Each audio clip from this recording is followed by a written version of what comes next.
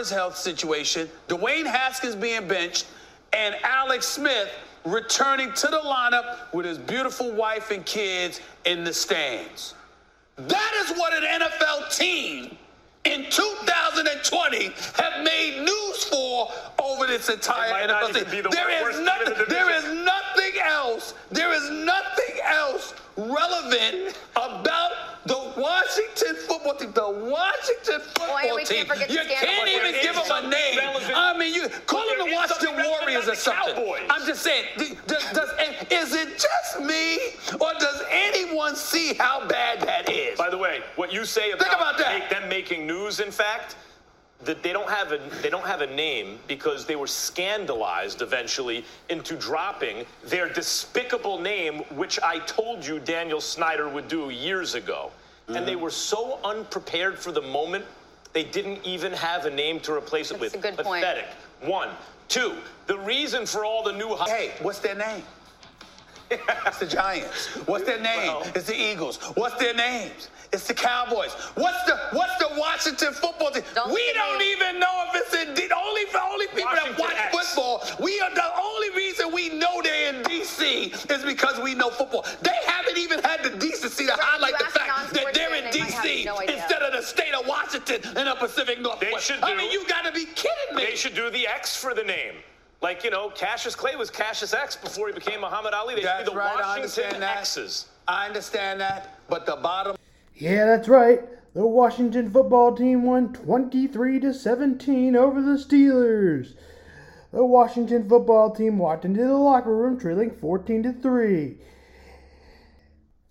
Then the Washington football team would score a touchdown with 18-16 to go in the third quarter. Pittsburgh would open with the field goal, which made it 17-10. Then Washington would tie it up at 17. Then they would have 2 field goals to go ahead by 6 accomplishly in the game. The Washington football team won 23-17. Also, Josh Boswick had a good game as he had 10 tackles and 4 solo tackles.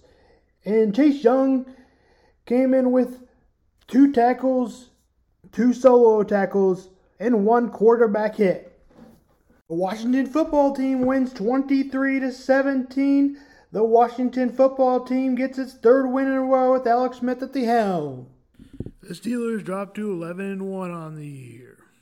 The Washington football team advances to 5-7 on the year. The Bills win 34-24 over the San Francisco 49ers. The 49ers are now 5-7. The Bills are now 9-3. Josh Allen goes for 4 touchdowns, 375 yards, and 32 of 40. And had a great game. Nick Mullins goes for 316, 3 touchdowns, and 2 INTs. Colt Beasley has a big day with 5 receptions and 130 yards and 1 touchdown. Also, Micah Hyde had a big day with 12 tackles and 6 solo tackles.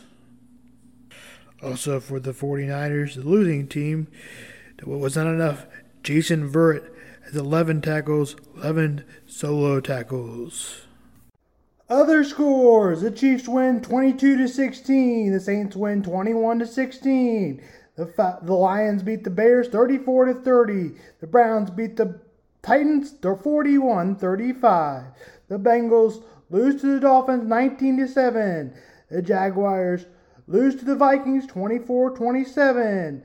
The Raiders beat the Jets 31-28. The Colts beat the Texans 26-20. The Rams beat the Cardinals 38-28. The Giants win in an upset over the Seahawks 17-12. Packers beat the Eagles 30-16. The Patriots win 45-0. The Giants and Washington football team are tied in first place. The Cowboys and Ravens play tonight.